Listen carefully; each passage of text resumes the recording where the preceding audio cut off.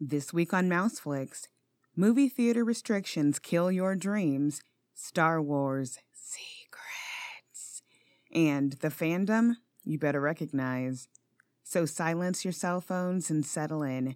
You're listening to episode 13 of the Mouseflix podcast.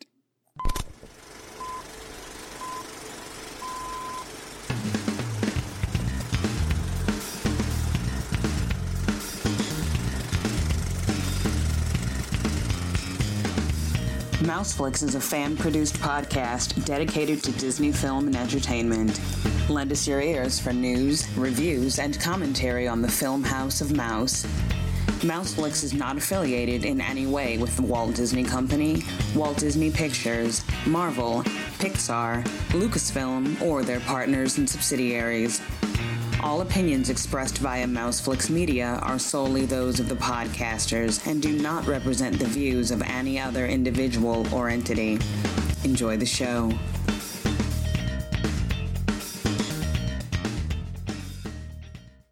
Hello. Welcome to Mouseflix. I'm Kristen DiBiase. Halloween was this past weekend, and of the trick-or-treaters we saw, Iron Man was solidly in first place as the most popular costume, followed by a bunch of firemen. I was extremely surprised to see only 2 Elses and 1 Anna. What did you do to celebrate this weekend? In my household, my very patient and understanding husband and I kicked up our feet and spent the entire weekend on the couch in a blur of Twix, Reese's Peanut Butter Cups, and horror movies. I'm just now coming out of the candy coma.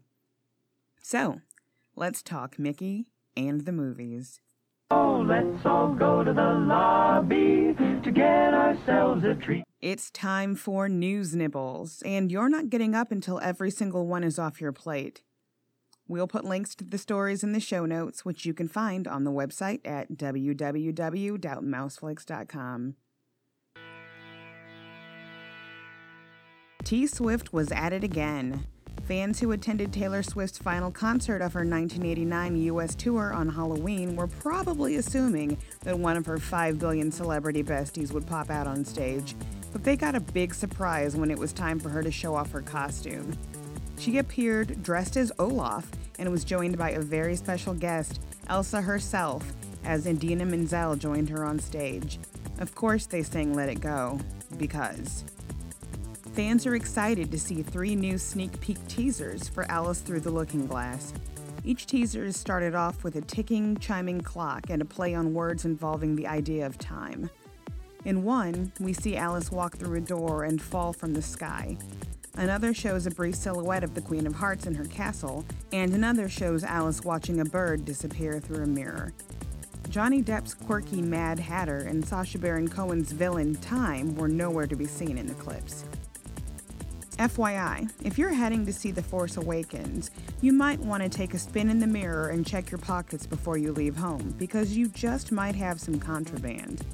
Citing safety concerns, theaters across the country, including big chains Cinemark and AMC, have put restrictions in place in the wake of mass shootings that have taken place within the last 3 years. New costume policies are much more strict. At AMC theaters, patrons can bring their lightsabers but can't wear masks or bring in blasters. Cinemark is even stricter, prohibiting face coverings of any kind, including face paint, and all simulated weapons, including lightsabers. So yeah, that completely sucks. In other news, Miley Cyrus is a hot mess. Oh, sorry, that doesn't really narrow things down at all, does it? Well, what did Miley do this time? Nothing major. Just Instagramming herself dressed as Cinderella with a big fat spliff hanging out of her mouth. The caption, "Cinder smelly high as hell and her bra strap showing." Sources say fellow Disney alum Selena Gomez commented to friends that Disney was where they both got their start and Miley's actions were disrespectful. I have to agree. It was bad enough when she tried to twerk, but now she's trying to turn a princess into a trap queen. Nuh-uh. No. Do not approve. A little boy blends the Hindu religion and pop culture in Sanjay's Super Team, a new Pixar animated short that'll run immediately before The Good Dinosaur. In the 7-minute film, Sanjay's father tries to show him the customs of his Hindu practices, but the boy is all about cartoons and would rather watch his favorite superhero show on TV than pray to a shrine with his dad. But then he imagines Vishnu, Shiva, and other Hindu deities as a team of superheroes and finds a new appreciation for his family's traditions. Pixar animator and illustrator Sanjay Patel is at the helm of the piece, which was inspired by his own experiences as a boy growing up as a first-generation Indian American. This marks his first time as a director after working on numerous Pixar films, including The Incredibles, Monsters, Inc., and Toy Story 2. Sanjay looks super cute, and I can't wait to see the adventures he'll imagine. This is also the studio's first time exploring Hindu practices, which means it's only a matter of time before somebody complains that Pixar is forcing us to watch something about religion and shouldn't be shoving it down our throats. Whatever. Haters gonna hate. Hey, you there. Yeah, you. The guy who comes into the theater at the very last possible second before the movie starts and climbs over everyone and blocks the screen while we're all trying to see what new stuff is coming out. On December 18th, I'm gonna need you to show up early and get settled, for both your own safety and the enjoyment of others. This is because all signs are pointing to the trailer for Captain America: Civil War making its debut during the previews for Star Wars: The Force Awakens, and you do not want to be standing in front of anyone when that happens, capiche? Alright, good talk. And that, friends, is that.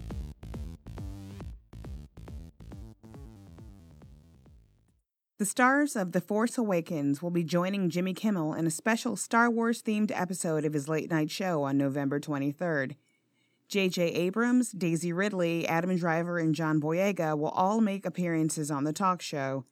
We learned this information on Kimmel's Halloween-themed episode, which featured Harrison Ford, who was dressed to the nines as a hot dog for the occasion. Even though the cast will be on the show, we probably shouldn't expect to hear anything juicy. Anyone who has even the smallest connection to the film is under strict orders to keep their mouths shut. But the House of Mouse isn't taking any chances based on some other measures they're putting in place to stop leaks. Scripts were printed on red paper to make photocopying useless, which is something that isn't uncommon, but other targets are things that could be accidental tip-offs. For example, the soundtrack won't be released until the movie comes out. Toys that tie into the storyline can't be released until after the film's debut, and even books related to the universe are being put on hold for release until afterwards. These secrets are being guarded more closely than the president's launch code briefcase. And now, our feature presentation.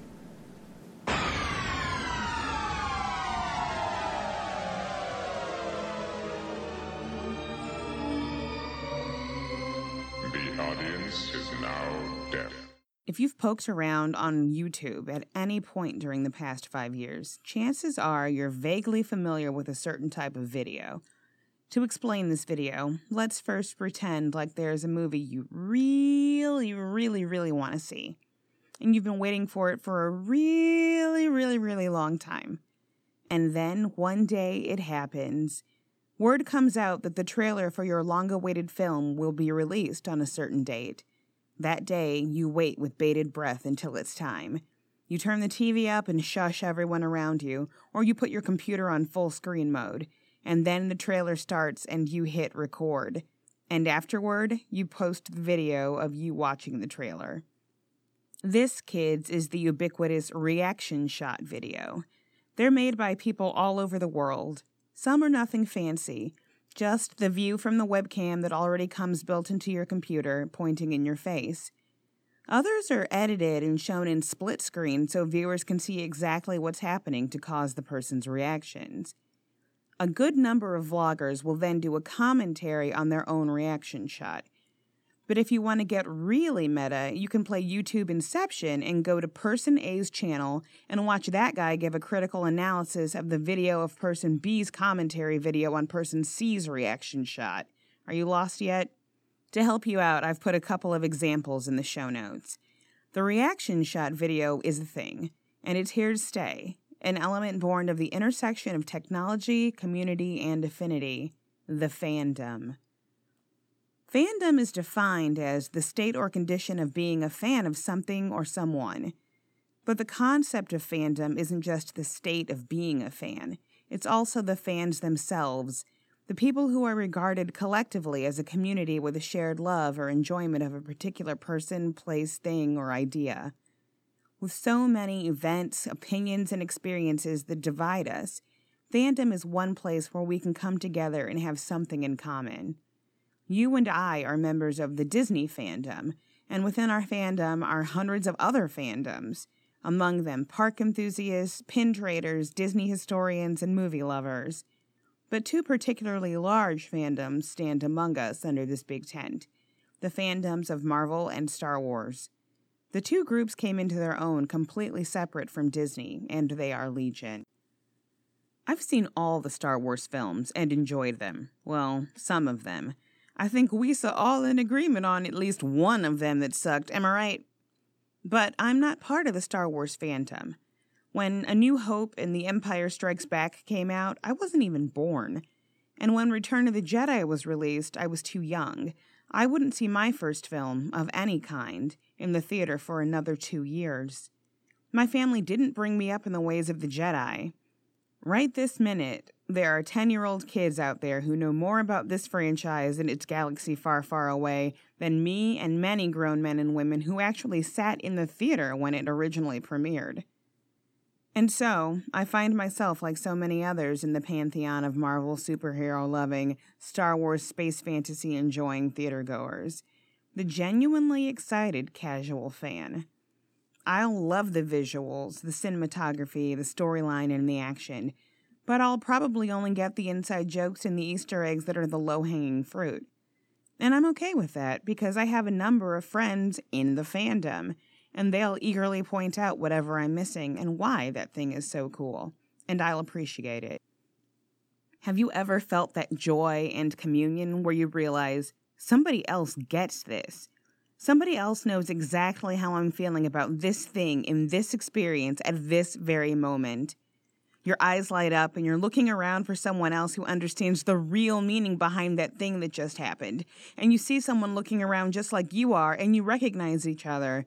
And then you share in the moment. You might laugh together, gasp in shock together, scream at the screen, or shed tears, and it is glorious. That's how it feels to be in a fandom. And even if you think the concept of reaction shots is silly, if you're in a fandom of any sort, you still understand how they came to be, and you respect the emotion behind it. You realize that people who post reaction shots don't have to look around. They've gone right to the source. They're among friends, each of them in front of their millions of screens, seeing the same thing at the exact same time. That's how they're sharing in the moment. And everyone wants to have that feeling of belonging. No one wants to be left out. So of course everyone wants to say they're part of that group. I call it fandom envy. It's why people make fun of Star Wars enthusiasts 364 days a year, and then on day 365, suddenly they're acting like they were ride or die with Chewbacca back in '83. Disney and Pixar are well aware of that dynamic, which I think is one of the reasons they released a reaction video showing Riley's emotions from Inside Out as they watched the final trailer for The Force Awakens. It was a smart way to get in a little more publicity for Inside Out, which was released yesterday on DVD and Blu-ray. But it was also a clever way to capitalize on fandom envy just a tiny bit.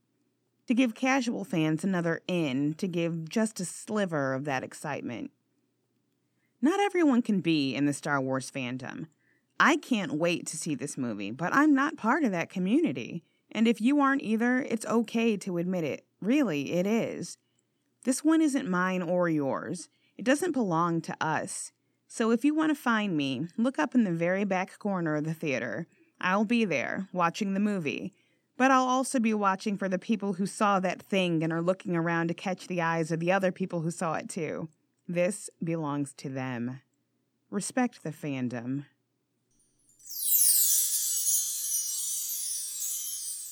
It feels like I just came back and I'm going away again. Hopefully this will tide you over as, alas, there will be no show next week. I'll be in Georgia performing matron of honor duties at the wedding of my eldest best friend, who I've known since we met as journalism majors at the Scholars Academy. more commonly known as Nerd Camp, in the summer before 10th grade. We knew we were going to be best friends when we teamed up to write a feature story in the camp newspaper about mental health in the 100-acre wood. Spoiler, Eeyore has depression. Congratulations, Molly and Brian. And that's a wrap. Mouseflix is a production of Mouseflix Media and is produced by me, Kristen DiBiase. The Mouseflix podcast theme features music by Jason Shaw of Audionautics.com. To all of you out there in the world or the land, thanks for listening. If you like what we're doing, you can subscribe to the podcast on iTunes, Stitcher, and Podbean. Tell your friends, yell it from the rooftops, and most importantly, please leave us a 5-star review on iTunes. Comments, questions, or suggestions?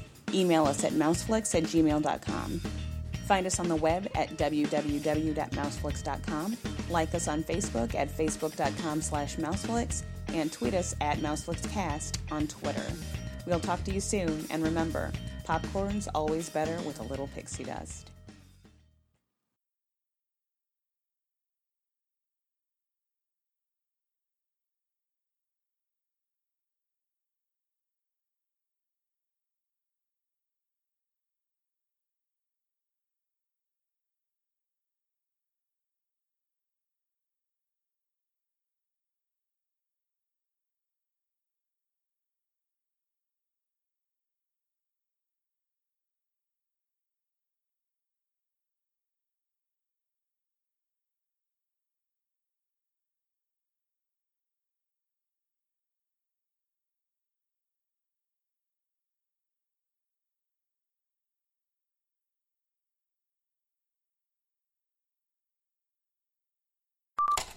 So one of my coworkers got a house. This is her first time in a real house in a real neighborhood with real actual trick-or-treaters.